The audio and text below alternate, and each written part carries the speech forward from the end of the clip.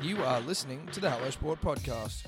Well, here we are, Thursday pod. For those of you who are wigging out about, there's many things to wig out about in the world, Eddie. You know what I mean? Just life generally.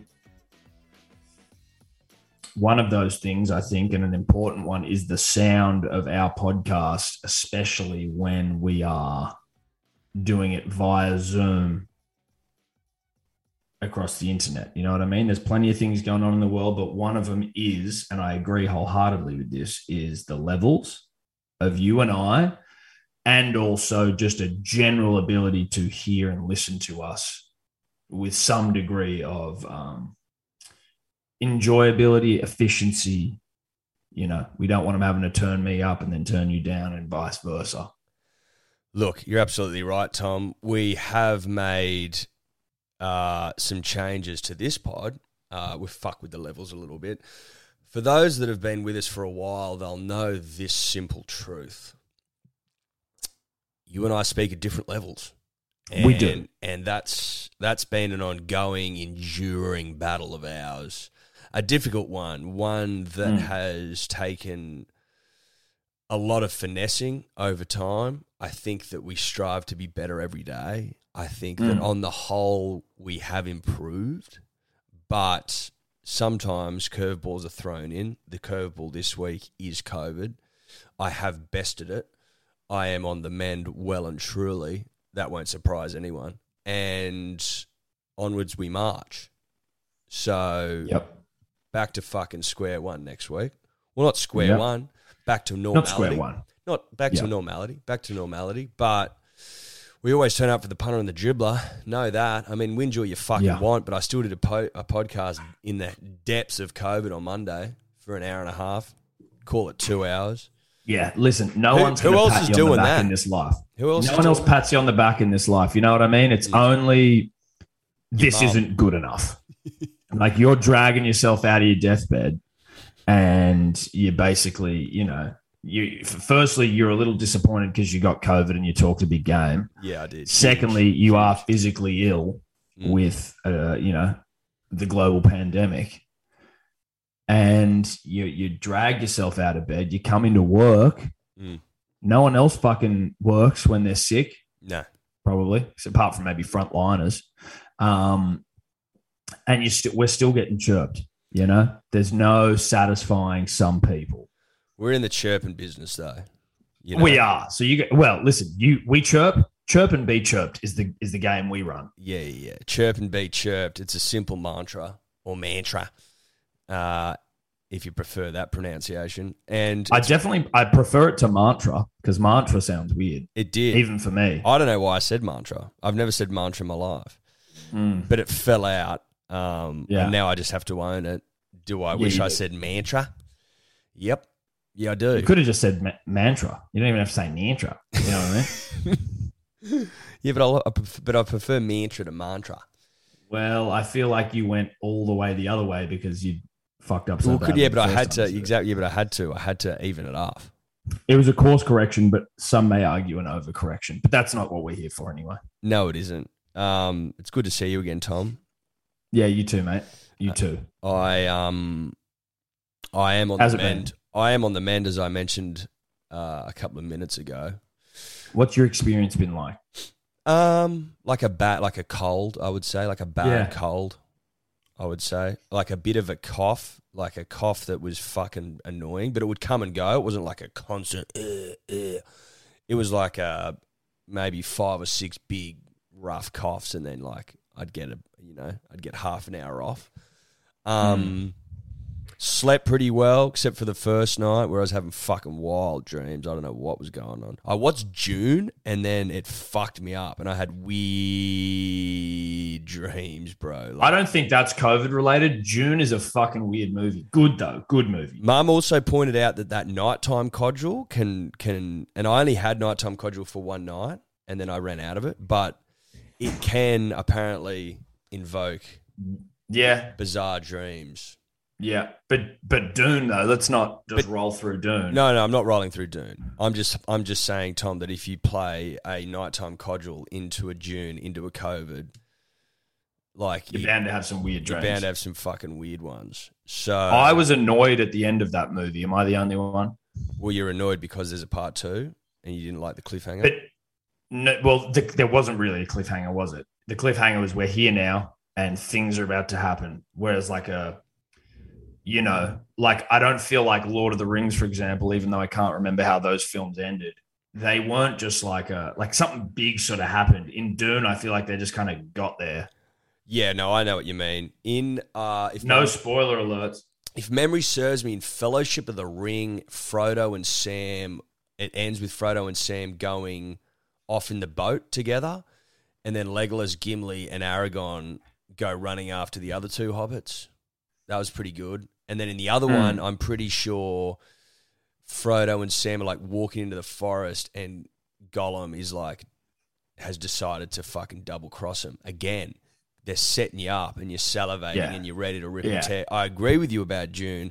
The ending of that, I was like, what the fuck? I'll say this. I didn't love Dune. I thought it was like pretty interesting and clever, but I didn't love it.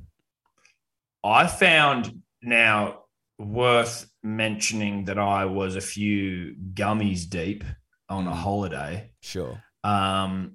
So, a lot of the holiday mode, the horizontal vibe I had spliced with gummy, spliced with the situation.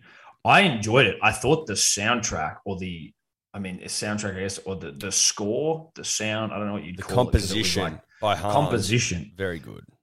Did Hans do that as well? Did Hans do Dune? Yeah. It was wild shit. Like it was really, it fit it perfectly. Perfectly. It's crazy because I think they do that without seeing the movie. Like, I don't think they necessarily score the scene. Like, sure, depending on the director's approach. Like, I know that Christopher Nolan, when Hans did Interstellar, just told him about write a piece that you think captures a father losing a son, and then because he wanted to free him up, and then he showed him that it was actually a father losing a daughter, and and the setting that was in, and he didn't know it was a fucking sci-fi, all this sort of shit. Wow, that's wild. Yeah, there's actually a good video on YouTube that talks through the composition, how fucking Hans came up with it, and how that's insane, and the use of the organ, because the organ is life, it helps you breathe and shit. Anyway, fucking interesting. Interesting. Well, dude, we saw Hans. We know we're Hans guys. We're big Hans guys, dude. We're huge. Probably not as big as Sebastian Antoniou. No, well, and I think that was reflected in the state he was in when we were at Hans. He was in put it this way, he was in the biggest state of anyone there. Yeah. And how many people were there? Fucking, I don't know. There was 20,000, 30,000, 20,000? Yeah. Where was it? Kudos Bank? 20,000 maybe? Something like that. Home of the Violet Crumbles out in home of the VCs. Home of the VCs. The Aussie Stadium is. But yeah, I thought it was a good movie without being great. I thought you know why I didn't think it was a great movie? The ending. Otherwise, I was engrossed in it, even though there were times when I had to be and that also could have been the gummies, but I was like, wait, what's going on? But Timothée Chalamet, who when I was judging books by the cover, when I was in that racket, I was looking at Timmy Chal and going, this guy looks like a pixie. He just looks like a human boy pixie, like this androgynous, scrawny fucking weirdo. Again, book by its cover, and I apologize. I repent for that. But he's a weapon. He is.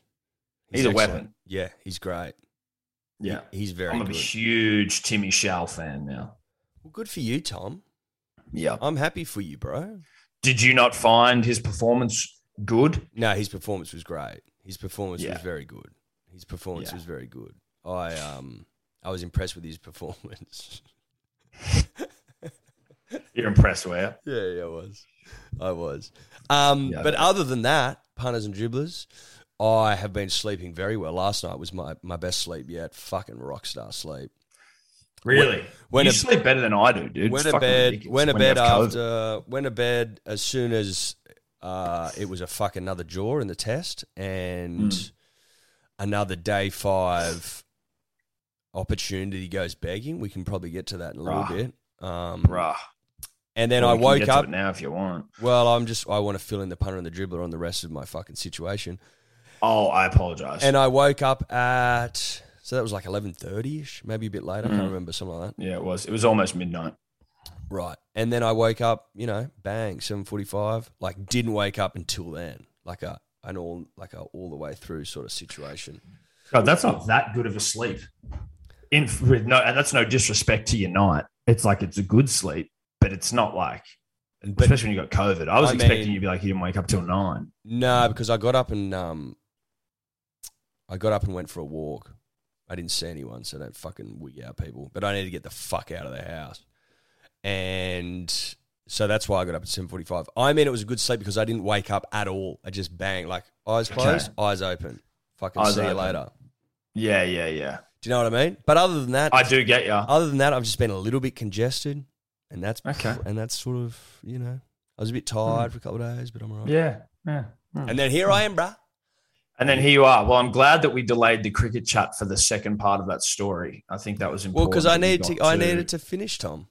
No, that's what I'm saying. I'm saying it was important that we did that. Look, before we do get to the cricket, Eddie, I have been.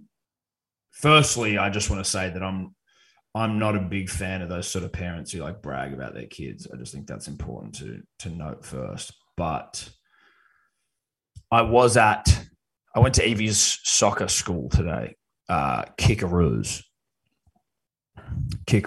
Now, first time I've been, it was very cute, very wholesome. Where the Kickaroos at? Well, usually they go to Centennial Park, but because it's been pissing with rain, they don't. The ground hasn't. The drainage at Centennial Park, obviously not what it should be to host the Kickaroos. So we went to some random church in Bondi Junction, and they had a little Kickaroos class there. Very good, very wholesome. My daughter fucking dominated, and there's nothing I can do about it. Now, is her hand-eye where it needs to be? Her hand-foot, her foot-eye, whatever you want to call it. It's not where it needs to be, but if it was, then you'd have no room for growth. So, but is she the quickest in the room by a country mile? Does she out-sprint everyone? Do they sort of splice in things about like, what's your favorite color? What's your favorite animal? And she's the only one that knows animals and colors. Yes.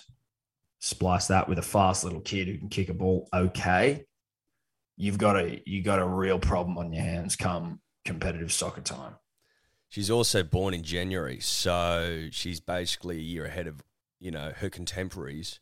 Well, see, now this, you know what? It's very funny you bring this up. Stephanie and I were having an argument this morning. Got quite heated.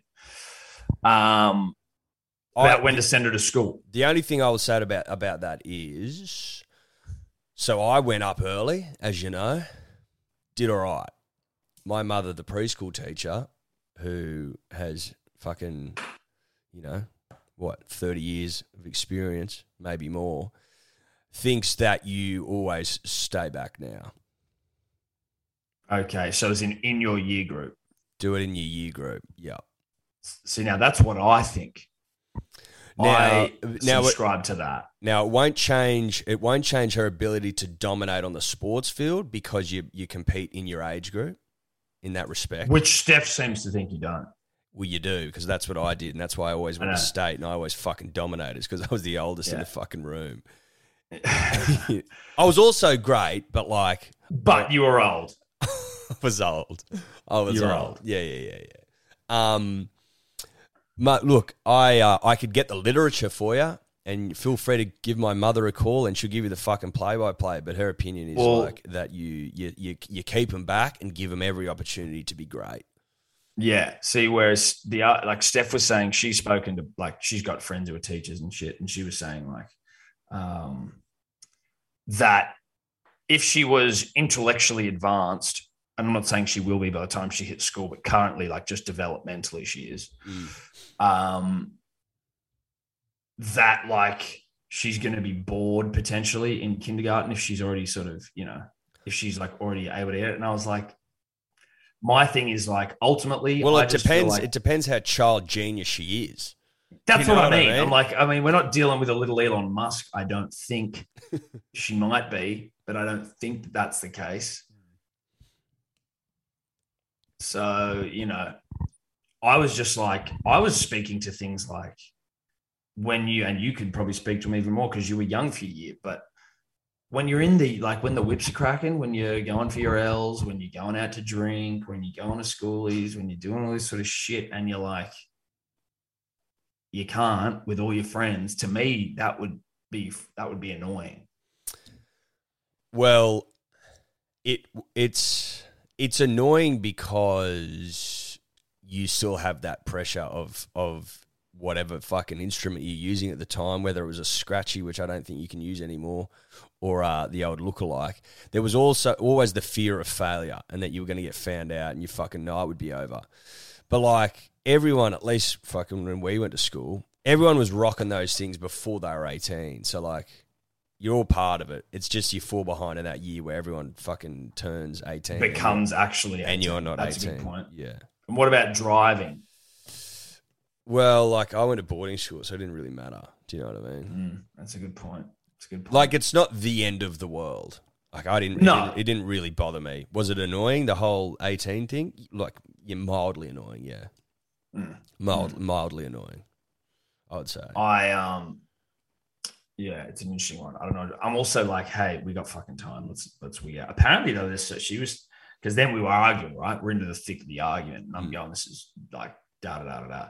Then she just Googles like age to send kids to school, and apparently, so Evie's born like 23rd of Jan. If you're born before the 31st of Jan, then you have to go you have to be young for your year. Like you have to go back or start early. I was like, bullshit. Sure. I don't think so. I don't think so. You can send your kid whenever the fuck you want.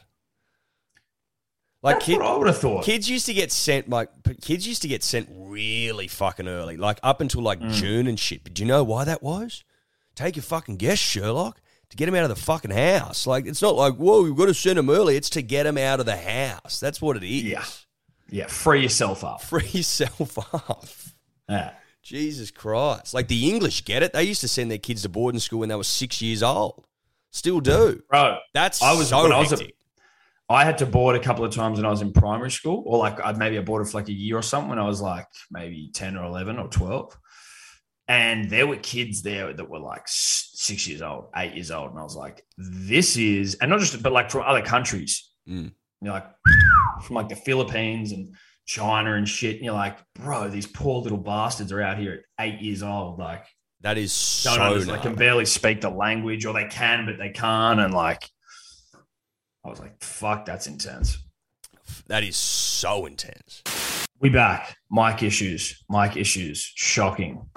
So Evie's a kid's genius. Sure. Oh, yeah. Evie's potentially a kid genius who's going to be held back, which to me seems unnecessary. I say be the oldest in the year, dominate. Take fucking names. First to everything. Take names. First to everything. Take names, souls, et al. I agree, Tom. Yep. I agree. Punters and Dribblers, today's episode brought to you by Good Day, the fastest selling multivitamin of all time. Do I have data to back that up? No, I don't. That's a vibe-based thing.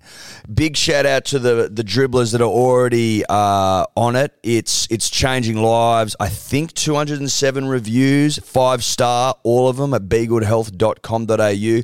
If you need to hear it straight from the dribbler's mouth, go and read them, because it's been described multiple times as life-changing. As we explained last week, we are currently taking pre-orders only, as we are out of stock because it's sold way quicker than anyone could have possibly expected, which we fucking love you all for. We are taking pre-orders. It'll be back in stock later this month, and if you are a subscriber, you will be getting the goods. You have not been forgotten about. BeGoodHealth.com.au, code Dribbler for 20% off. We love ya. Punters and Dribblers, the podcast is always brought to you by the betting platform of choice over here, and that is Neds. Neds, baby. Neds. That's it. Number one in Australia, in our opinion. Nay the world, nay the universe, nay the multiverse. Now, if you want to follow Tom and I and our mate Guru and our mate Sebo, I mean, I think Tobler's on there, but who cares about that? The Profiles tab, Ed, it's an innovation by Neds where you can go and you can see what people are betting on. It is essentially accountability in app form. Well, it's accountability personified. Correct. There's also obviously the About Even group in there where everyone's sharing their own bets, giving each other shit, having a laugh, having a chuckle, having a Paul Rahihi. That's a rugby league reference that some may not get. But no, I liked it. Now, you win some, you lose more. For free and confidential support, visit gamblinghelponline.org.au. Buy a six-pack of Big Day Rosé at hellosport.shop. What are we doing month of May? Because we are working our way through the remainder of the most recent vintage. Got a couple left that we want to get rid of before we then turn all of our attention to the end of the year. Just feeling generous, Tom. We're feeling generous, and it's sale time. We just thought, fuck it. If you buy a case and you use the code MANLY, you get $50 off the case. If you buy 2 cases, you get $100 off. Yep. You get what I'm trying to say? Go to hellosport.shop. Bang, rosé on there, code MANLY, $50 off a case. Pretty fucking generous if you ask me. But we love the punter and we love the dribbler, and we're just like, let's get this vintage out there to the people that want it most. Let's get it in the gullets of the nation. That's right. Gull it up. I do want to address the elephant in the room. And when I say in the room, I mean in Australia. And the elephant is our ability to take fucking scalps, names, wickets, wins on day 5 in test matches. It's becoming a real fucking problem. It's becoming a real fucking problem. I can't remember the last time we won on day 5. Well, the thing that pissed me Couldn't off, tell you.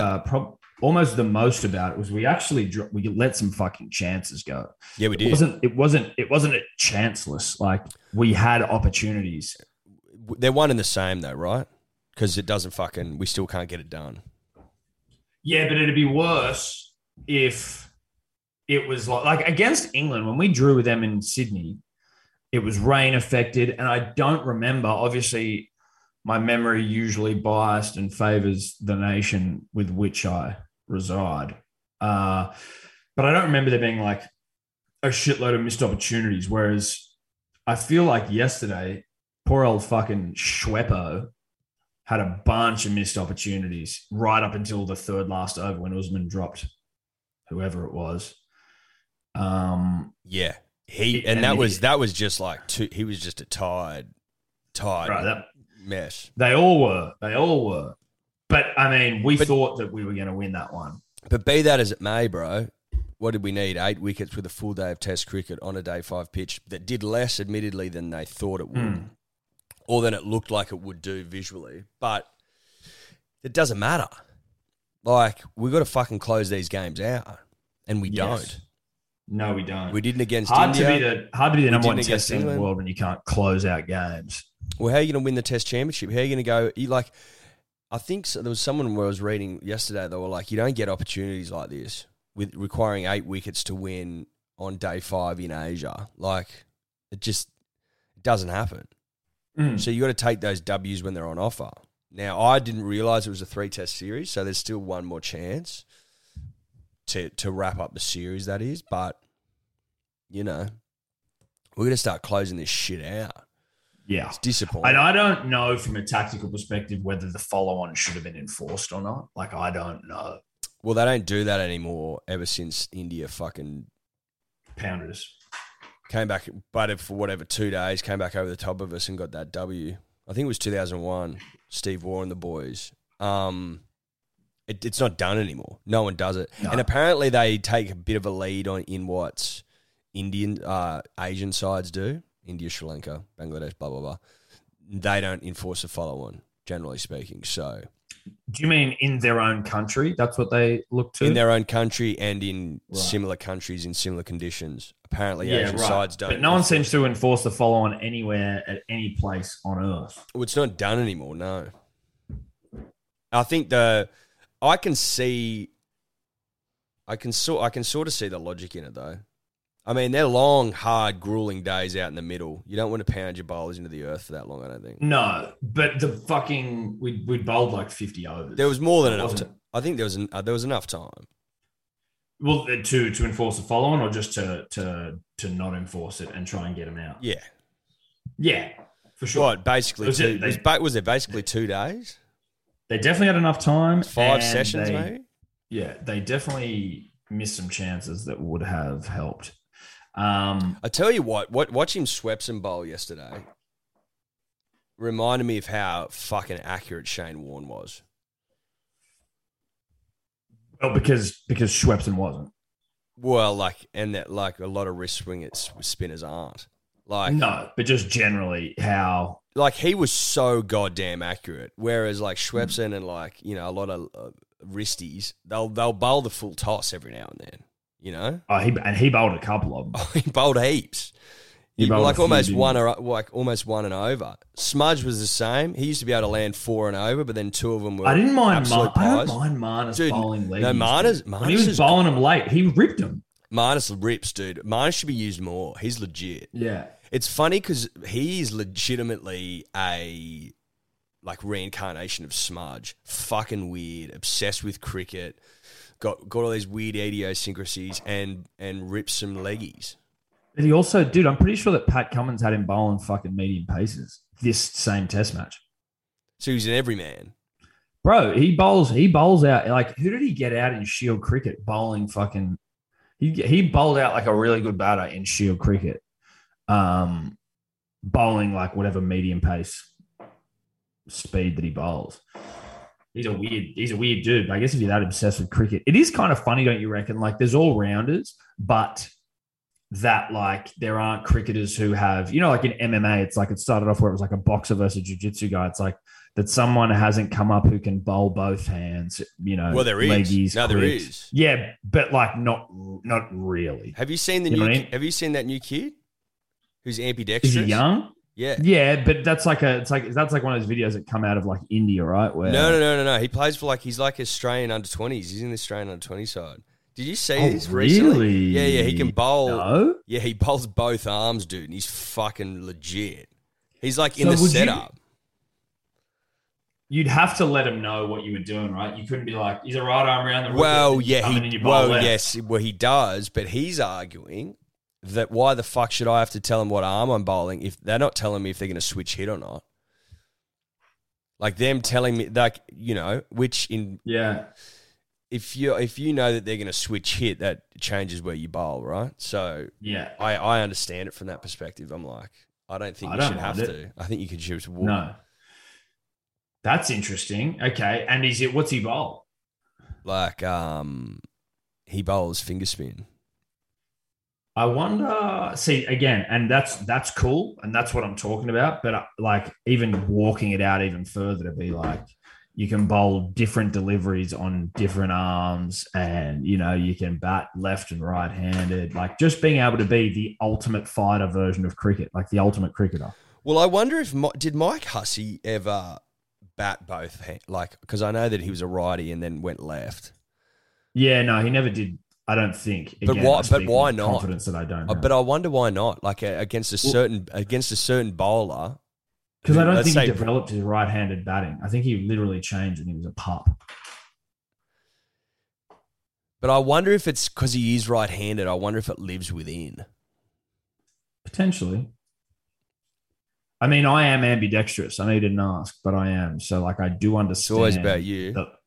Well, I just, you've got to try and provide some context to these situations. Yeah. And as a person who is ambidextrous. Insert yourself.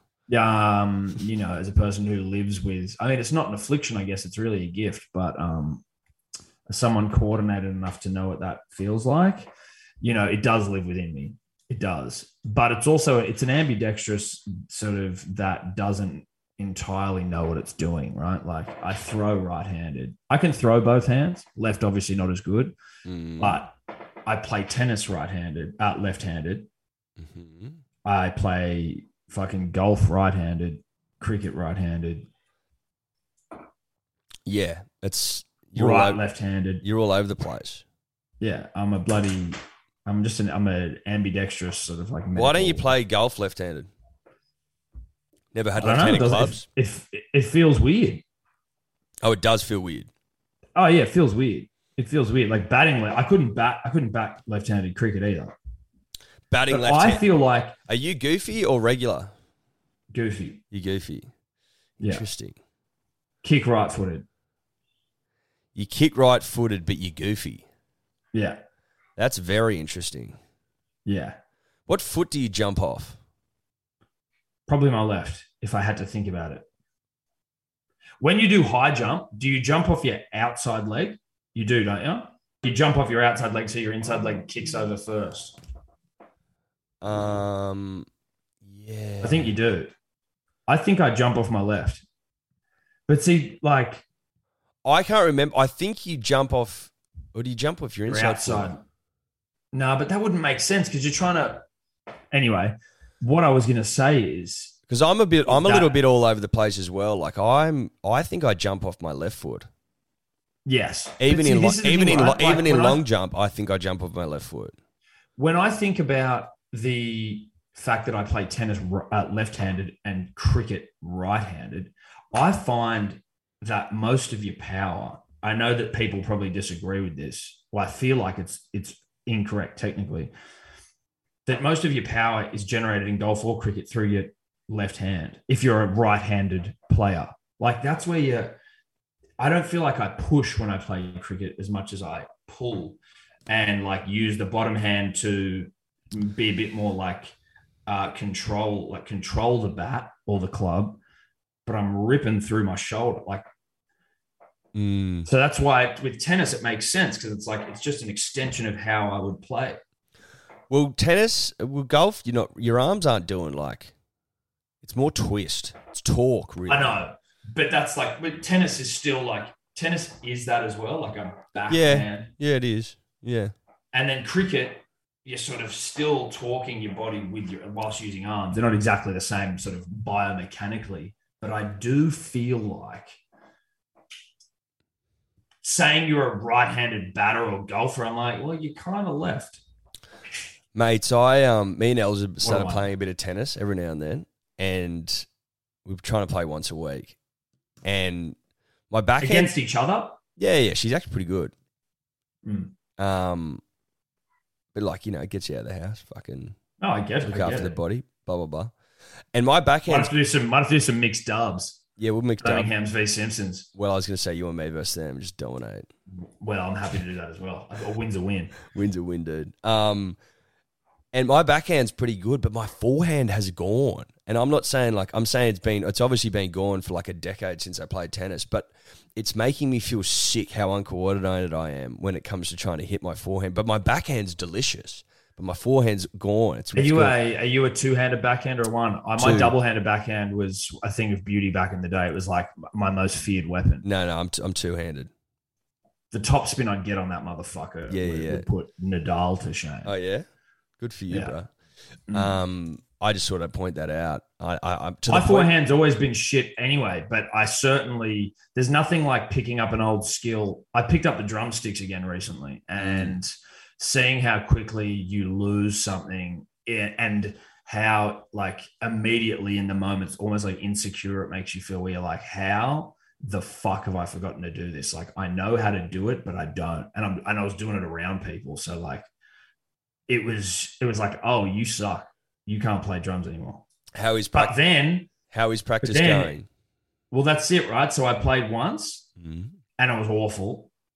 And then the next week, a week later, I was listening to heaps of songs and shit. And then a week later, within 5 minutes, I was sort of had all these things that I could not do the week before. I could do them again. And it was I found it pretty crazy how that wasn't about physically improving. That was about like almost the atrophy of the sort of connections in your brain that you just haven't used for so long, and they were sort of just withering, but they were all still there. And so you just had to like pump them up again. And then it was like, holy shit, they're all back. You need to fire them up. So you're good to go. Dude, I was pretty much back the next week. Like, and then now it is just about physical because there was some shit that I can't do just because I get tired. But like the mechanics of it all I could do. Showtime Stuff. Are you gonna wear the singlet or not? Probably not. The arms aren't what they should be. You know, like what they were back in the day, which was, you know, arms of consequence. So maybe I'll wear a skivvy, a black skivvy. You're gonna drum in a skivvy. Yeah, keep them covered up. It's hot work, mate. It is hot work. It's very hot work. Good exercise, though. Tom, I don't know if you've seen, but the US Senate has decided decided, not quite sure, to keep daylight savings permanently. Oh, yes, I did see that. Yeah, I did see that. What the fuck's that about? What's that about? I think they're just like, in summer they move the clocks forward an hour, right? And they're like, they're not going back ever. So they just want like a permanent holiday. Like, I get it. There is a part of me that enjoys daylight savings because I have whatever the other one is, non-daylight savings time, standard time. Standard time, yeah. So, you know, it's kind of like, why do I enjoy the daytime? Is it because I have night? Why is it that I enjoy night? Because I have the day. Do you want to live in a world where it's always daylight savings? Maybe. Maybe that'd be sick. More daylight saved. There isn't more daylight, though. That's the thing. No, there isn't. You're right. Which is a common misconception around daylight savings time. We don't create more day. We don't create more day, although I can guarantee you some people think that we do. Yes. We rob daylight from the morning and provide it to the night. That's what we're doing. I find this time... It's a redistribution of daytime. That's right. But like... you get an insight into what it would be like if you did it permanently really late. So, like, I think the first weekend in April is when it changes. So, like, the last week of March, look at how dark it is in the morning. It already is. Like, it's already... But it gets worse. And worse and worse. It's like... But it's also already getting darker at night. Like, it's getting darker earlier. Because there's less light. Yes. We are losing day. We've been losing day ever since the summer solstice, which is like December 22nd, something like that. So we've been losing it ever since then. Up until the winter solstice, which is in June sometimes. Welcome to Science Hour with Tom and Eddie. We will gain it once more, Tom. We will gain it once more. But I wanted to get your thoughts on like... I'm pretty fucking good with what we've got now. I wouldn't want to see it become a permanent fixture, I don't think. No. Can you actually also, because Steph and I, and it probably has a real like impact on people with children, again, don't fucking hate me for having kids. Do we go back? Like, do I lose sleep when we go back, or do I get an extra hour? Are you looking... this next one, when we go back to just Eastern Standard Time, you'll gain an hour. So when it's 5 a.m, it will be. So when you wake up, so 5 a.m, time, like what 5 is now to me, it will be 4 in the new time. So when you wake up and your clock says 7 a.m, it's 8 o'clock to your body. Yes. Yes. So now the problem that has for me is if Evie's getting up at 5 every morning, say. It'll be 4 in the morning. It'll be 4 in the morning. Yeah. Yeah, that's what I was worried about. That's what I was worried about. Awesome. Right. So that's actually going to be devastating for you. It's not going to be good. It's not going to be good at all. It's going to be really fucking... Well, I wonder how long it's going to take for her to adjust. I'm just wondering whether, if you just make her tired, but she doesn't know what surely she's going off the sun. Shouldn't she be getting up later because the sun's coming up later? She doesn't get up with the sun. She gets up before the sun. She's up. But is she up with she's up with the birds, bro. Dude, she is up before birds. She's up before sun. Today she was up at 6, in fairness to her. She was up at 6, which isn't unreasonable, but it's not reasonable. I was doing ballet with her in the living room at 6:05 this morning. I was fast asleep, my old friend. I know. Do you ever think about that when you get up at these crazy hours? Do you ever think about what I'm doing? Yeah, I do. Like, not regularly, but I certainly, and not just you, but I'll think about, like, you know, how the other half live, how the bloody, you know, the greener pastures. It's still, look, it's lovely. It's not I know I talk a lot of shit. It's lovely, but at 6:05 in the morning, when I've been awake for 4.5 minutes and I'm doing Emma Wiggle ballet in the living room, it can be trying. She got a ballet bar, an Emma Wiggle ballet bar, which is a pink and yellow plastic ballet bar with like yellow bows as the feet. Emma Wiggle wears yellow bows, for those of you who don't know. So sold out everywhere online. Fucking people trying to resell them on Gumtree for like $1,000. A little technical glitch there. We're back. If you didn't realize now, you will, because we're only just realizing it, that for the second podcast in a row, the Zoom is not recording the video. So fuck Zoom. Well, it is, but only Thomas is showing up. So it's a little bit like, what's the point? Well, some would say that's it. That is the point. Now, where was I? Was I talking about ballet, I believe? You're talking about the ballet legs, the $1,000, the Gumtree. That's right. So the Emma Ballet Bar market is inflated, to say the least. I guess maybe scarcity, supply chains, you name it. I'm not sure, but things of that nature. Yep. So Steph was looking at them online because basically you watch this chick on TV, Emma Wiggle, do ballet, and she has a ballet bar and you're meant to copy her. Evie just holds under the table, does her thing. Very cute, very wholesome. She was then, Steph's looking for ballet bars. It's like people are selling for $1,000 somewhere, you know, other places. What are they? What's the RRP, Tom? Dude, if it's any more than $30, I'm fucking not here. I don't know though, because I'd never looked it up, but I knew that it was difficult to find. Anyway, Steph and the girls went to stay at her brother's in Camden last weekend. And my brother-in-law, Steph's brother, took Evie for a walk to the park. And I don't know if they're doing a council cleanup down there, but she sees this Emma Ballet Bar on the side of the road. Robert doesn't know what the fuck it is. And she's like, they're on the way to the park. She's like, Emma Ballet, trying to take it. And he's like, no, like, we're going to the park. It's junk. And they keep walking to the park. And then on the way back, she's like, Emma Ballet. And he's like, if you want it, you take it. I'm not bringing this shit. Yeah.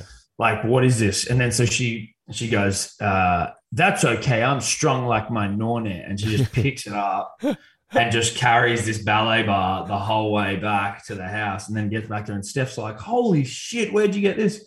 He's like, it's trash from the side of the road. She's like, nah, this is a fucking Emma Ballet Bar, dude. I realize she's just unearthed gold from the side of the road. Does she love it? The whole thing by herself. Dude, she's fucking obsessed with it. I'm like, that's like treasure hunter shit. Strong like my nonna, bro. Yeah. Beast. Yeah, beast. And carried the thing the whole way home, like above her head, like she was on fucking Celebrity SAS doing some sort of a challenge. Love that. So anyway, that's the ballet bar that we use at 6:05 a.m. Right. Okay. That's what you're using. Yeah. Do you like it, mate? Does it feel good underhand? Well, it's very cute. It's very cute seeing her do ballet. That's about it, though. That's about it. moving on from that, Edward, of which I don't know how we got to it. Don't know how we got there. Don't know where we go from there. As you were telling me the story, I was realizing how fucking out of the loop I was. I was like, I don't know why we're even talking about this. As we came back from that tech fuck up. Well, there was a tech fuck up, yeah. I was like, I know I was talking about ballet, specifically Emma Ballet, but I had no idea why. So I just rolled with it. And the story ended, and I realized there was no conclusion because I didn't know why the fuck we were talking about it. Got a bit of rugby league tonight. When we do rugby league, it is obviously for our good friends at KO. Shout out to KO. Duh. All games live ad free during play. If you don't watch rugby league on KO, you are one of the great dead shits of all time. We have the Bunnies and the Storm tonight, I believe. But before we get to that game, I didn't have a chance to talk to you about this because you've been sick. It happened on Monday night. You weren't on the Bloke Pod. But Buzzy Rothfield of Mr. Mayo, of Senor Mayo, getting caught out peddling mayo and having to apologize for peddling mayo, but then basically just using the entire apology as a way to continue to hang shit on Phil Gould. Yeah. Was that not one of the? It was a thing. It was of all time. It was so poetic. It was so brilliant. It was so dastardly in its approach that I was left fucking stunned. I couldn't believe what I was watching, but then I could. So that's the fine line that Buzz walks. It's believable, but it's unbelievable as well because you're like, You're just a child, aren't you? Like you're just like a child, but you're also fucking 70-something. But this is schoolyard shit, and I love it. Yeah. And I fucking can't get enough of it. When he's going, he's just bringing up shit that is so out of place. It reminds me of when you fight with your missus, and you're like, and you've clearly fucked up, but then you've been backed into a corner, and you're like, well, I need something here. Pride's on the line. What am I going to do? Yeah, I'm going to start bringing up shit that you do that annoys me, right? You know, it's not relevant. Yeah, it's not relevant, but also and there's no dog in this fight, but it doesn't fucking matter. Funny.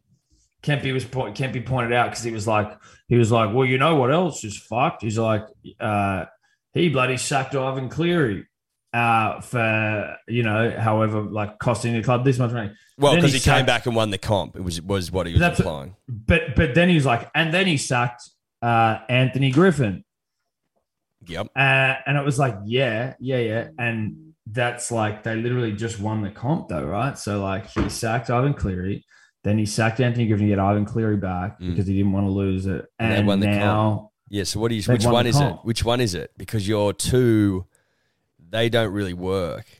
No. What you're saying, like, you have to pick one of them. You can't use both of them. You can't use both because he got Ivan Cleary back and they won the comp and they kept Nathan Cleary, who could have gone to the Tigers. Yeah. Why do you think they got Ivan back?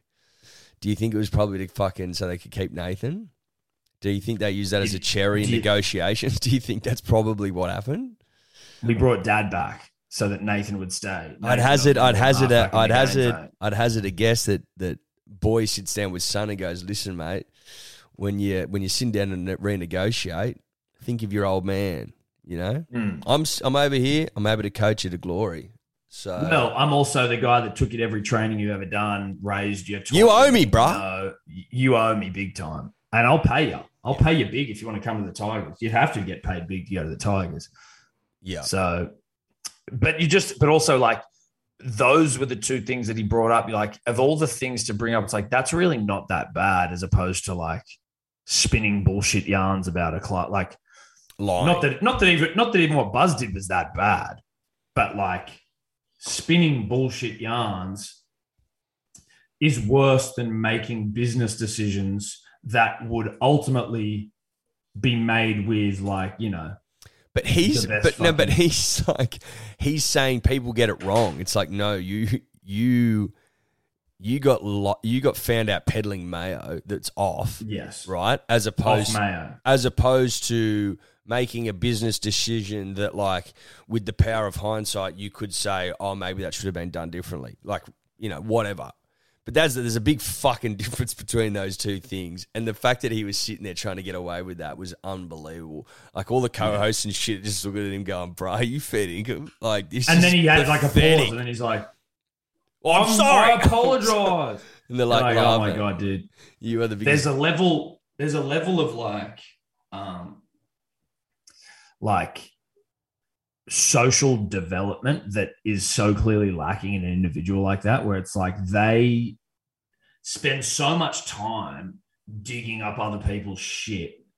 And then when they get it wrong, like they're constantly criticizing everyone else, right? Like that's their thing. This person's doing this wrong. This person's doing this right. This is something that, I'm trying to uncover that that you didn't know, or these people are trying to hide it. Like it's constantly just trying to fucking ambulance chase, or like, look at what Adam Elliott's doing at the bloody Bulldogs kick-ons, putting his giant dick in a schooner glass.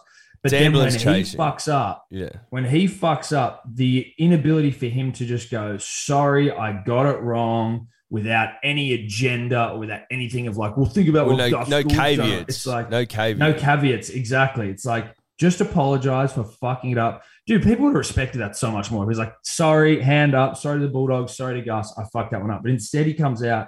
It just showed a lot about the character of the man. We already kind of assumed that to a degree. I think a lot of people anyway, but you're like, oh, if there was ever any doubt, or if you ever like, well, fucking Gus Gould and Phil Rothfield like hate each other, I wonder whose character is more, trustworthy, or you see shit like that and you're like, well, hard to imagine it's Buzz.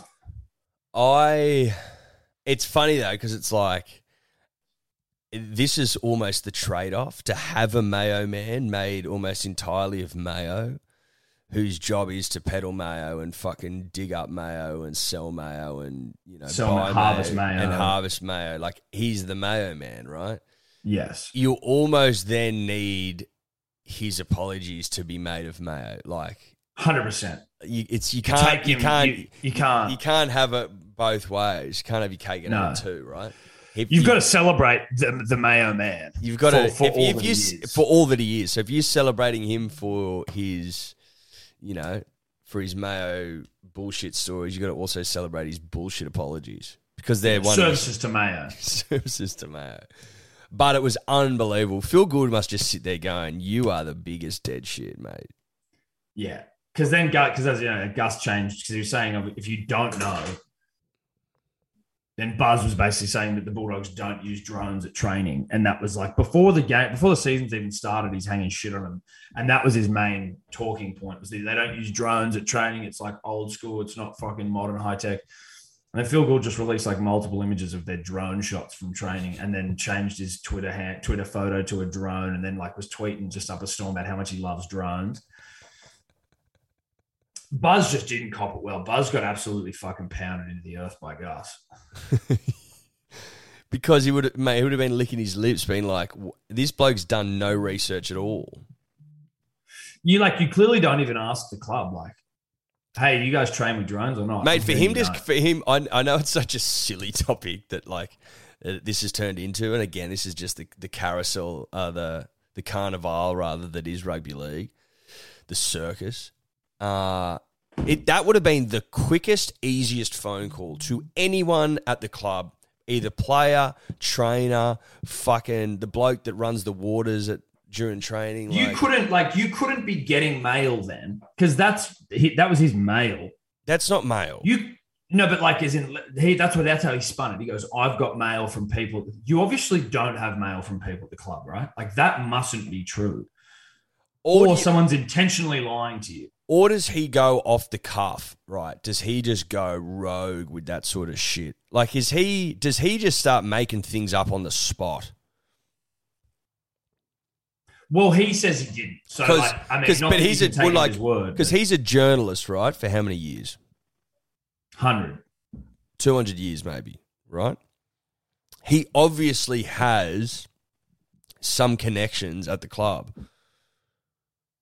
Yeah, definitely. He would have to have one at every club, right?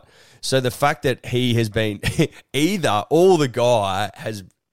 fucked this guy over, and the guy, presuming it's a guy, has been like, I'm going to fuck over Buzz Mr. Mayo with some absolute horse shit and see if he tries to peddle it at the market. Like maybe he's just fed him this. Maybe they don't though. The only thing, maybe they don't have like ins at every club. Maybe they just got a couple of, because there would be some where it's like you don't necessarily have moles at every club, but you'd have a couple of moles that might be player agents, it might be players. But let's say it's a player that he has, or for example, it's like he hears from a player who doesn't play at the Dogs, but who knows players at the Dogs.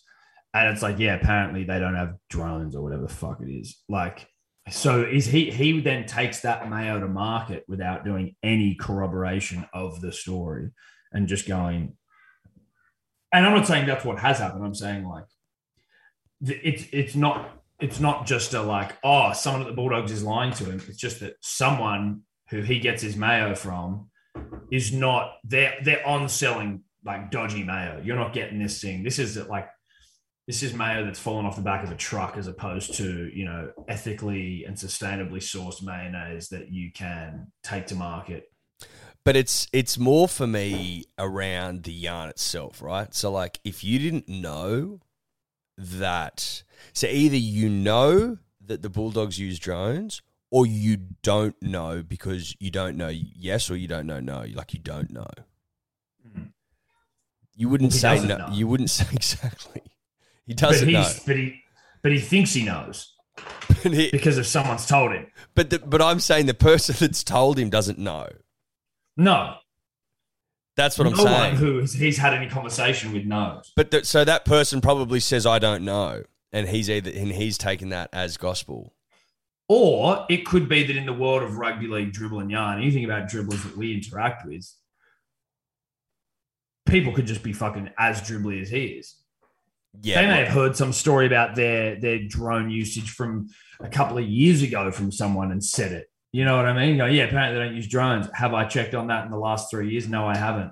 But that's a good point. Do now. That's a good point. We forget about the dribbler. Yeah. The dribbler's dribbly, which dude. We shouldn't. Yeah. The dribbler is so dribbly. So dribbly. You can't forget about the dribbler. Mayo Man is the biggest. He's the biggest dribbler on the planet, I reckon. He's the biggest dribbler in rugby league. Comfortably. It's not even close. And, bro, it's we're one round into the fucking season and he's already done that. He is the biggest fucking dribbler. God, it's good. How do you reckon Brace going on 360? Mate, I don't think he's good. I don't like. It's hard to watch 360. I like Brace, so I don't mind him. But I just think 360 is it's like probably an older rugby league fan format. I don't mind watching it. I do find it can sometimes get a bit samey. I think Brace's good, but I think that sometimes it can be a little bit like fucking, you know, Latrell needs to change his ways. You're like, okay. It can be a little bit like, negative is probably not the right word, but they're always picking apart the issues. And I'm like, there's not that many issues, boys. Like, there's just not. You're getting really fucking bogged down here. You're getting really nitty gritty. I think it's Paul Crawley or Steve Crawley. Steve Crawley, I think, is the head of farm. I think it's Paul, the one that cries and everything. Dude, he's the most emotional guy, like, I think I've ever seen as a journo. So I was like, he's a really good kid. You know, I was really sad and disappointed to see it. Like, everything he says seems like he is 3 sentences away from bursting into tears, which is fine. Nothing wrong with showing tears or emotion, but he would be the most emotional journalist in rugby league. Mate, it's not even close. From like an emotional emotion, not an angry emotional, like a sad emo emotional. Yeah, like listens to fucking Green Day and shit. Yeah. Time of your life. I also think he's been accused of having I think he got caught out of having like a burner account on Twitter, like talking himself up. They all would, mate. I know. Talking himself up. Oh my God. Or like defending himself or some shit. Do your own research on that. That could be a vicious, horrible rumor, but I'm pretty sure he got caught out.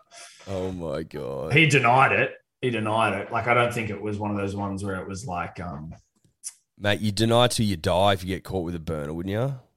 You'd have to, dude. A burner would be fucking the saddest shit in the world.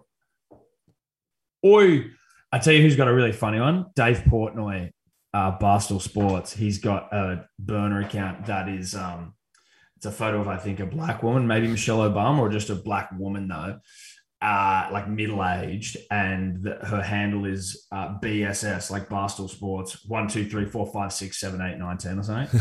And he just comments constantly about Barstool and like sharing shit about Barstool, but like always really glowing about himself. Like it's a blatant burner account. It's fucking hilarious. It's very funny. Very good. But yeah, no, I think that the journos that all have burner accounts. Speaking of journos, and it's not really rugby league, but our boy Lukey Beveridge absolutely roasting fucking Tom Morris, the AFL journo. This is AFL punters dribblers. That press conference seemed pretty heated. Mate, it was very heated. Without knowing much about AFL, that's not going to shock any punters nor any dribblers. I think that he was just trying to unearth who was going to be playing in the opening round and like if they had injuries and who was in and who was out and shit. And Bevo's blown up big time. I could be wrong, so don't fucking crucify me if well, reach out if we are wrong. Happy to be wrong. Happy to have it explained to us. But like that's what I was getting, and he started calling him like a gutter journalist and shit because he reckons that the team that they're playing this week he supports, and I'm like.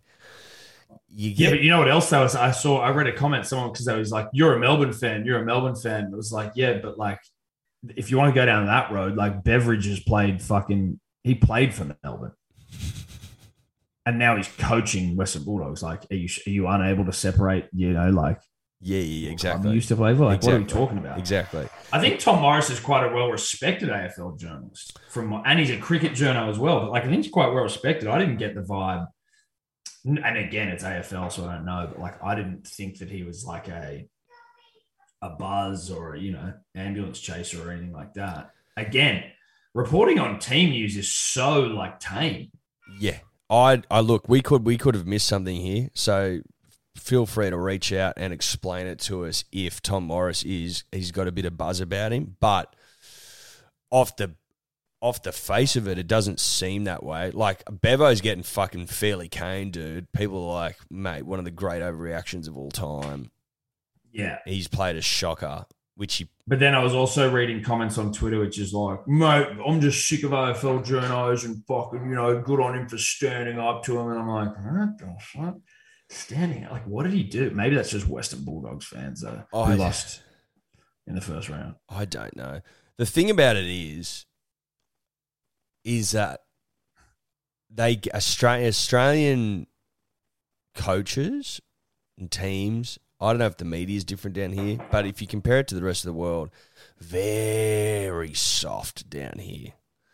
Like, they get their feathers ruffled really fucking quickly. Like, Wayne Bennett's the best in the business. He doesn't get ruffled at shit. He doesn't say anything. He doesn't. And he just gets up and moves. Like, it's so simple. Whereas Bevo's down there, he's taken some sort of bait. I don't even know if he was baited, but he's blown a gasket and made himself look like a bit of an idiot, I reckon. And unfortunately, doing it while having a Chopper Read handlebar moustache and what looked like an Indigenous drop-in, like not a drop-in soul patch, an Indigenous soul patch to the face. And by Indigenous, we mean native to the face. Yes, as opposed to a drop-in, which is a stud. Yes. It's just, it doesn't help the aesthetic of the whole thing. You know what I mean? It made him look more stupid. And like he was more ridiculous. Yeah, it made him look absurd. It made him like, I can't take you seriously. And he was getting emotional and it looked like he was going to cry at one point. I'm like, nah. This is too much for me. You look utterly ridiculous. I'm just on the old twits here, seeing if I can see anything else about it. What, getting the lay of the land, seeing what people think? Yeah, we're just trying to see, because he's trending on Twitter right now, Luke Beveridge. Has Tom Morris come out and said anything to like support himself? I want to see. What about how Bevo's like, mate, I think you should leave. And he's like, this isn't your press conference, bro. This is the AFL. Yeah. And Bevo's like, oh, well. Maybe I'll leave then. All right, mate. On your bike, bro. Mate, he got him good. He got him so good. And now, is Tom Morris just staying quiet? Is he saying anything? Is it Western Bulldogs coach Barry Bristol when asked about Lachie Hunter? Tom Morris revealed on Monday, though. Is he being the better man, is he? I feel like he must. He's not saying anything. And it's kind of like, why would you? Like, you've got this many people who are just absolutely pounding beverage. You don't need to say it doesn't seem like there's much anti-Morris rhetoric that I'm seeing.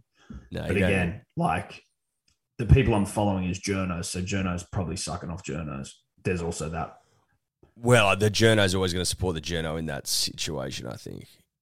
Yes. Because they don't. But I also haven't seen or heard anything that makes me think it's that untoward, right? No, except for salty Bulldogs fans being like, fucking don't go for sticking up for the club. We're shook of it. Edward. So rugby league tonight, Thursday night. Yeah, Thursday night, South Beach Storm, I believe, is the game. You have poor old Christian Welsh out for the season. The Cheese out for a few weeks with a broken hand, but you do have Harry Grant coming back. You've got Bromwich coming back. You've got Munster coming back. I don't see... and you've got Latrell coming back for South. I don't see South winning.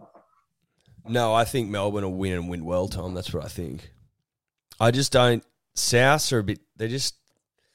They're clunky without Reynolds, dude. They are. They're clunky without Reynolds. That's going off 1 week. I get it. I understand. But they're clunky without Reynolds. They lost Bennett. Latrell back is a big in, but there's only so much one player can do typically if they're a fullback. Whereas Munster comes back, starts fucking ripping and tearing, him and Jerome back together again. Harry Grant coming in, doing that same thing. You know? I think they win and win well. I don't know, if the line's still $8, I'll be playing around with that punters and dribblers. I'll be fiddling that line. Yeah. I think there's a lot of fun to be had with that line. Now, more importantly, Friday night football. It's a great night for football. It is. If you don't think, motherfuckers... You mean Thursday night football or Friday night football? Right? If you don't think that the Chooks aren't ripe for the picking, then you don't get rugby league football. It's as simple as that. I mean, Manly coming in to pound the Chooks into the centre of the earth on Friday. Roosters are a weak bird. Sea Eagles a strong bird. And by that very nature, Manly will win. Do you know your birds or not?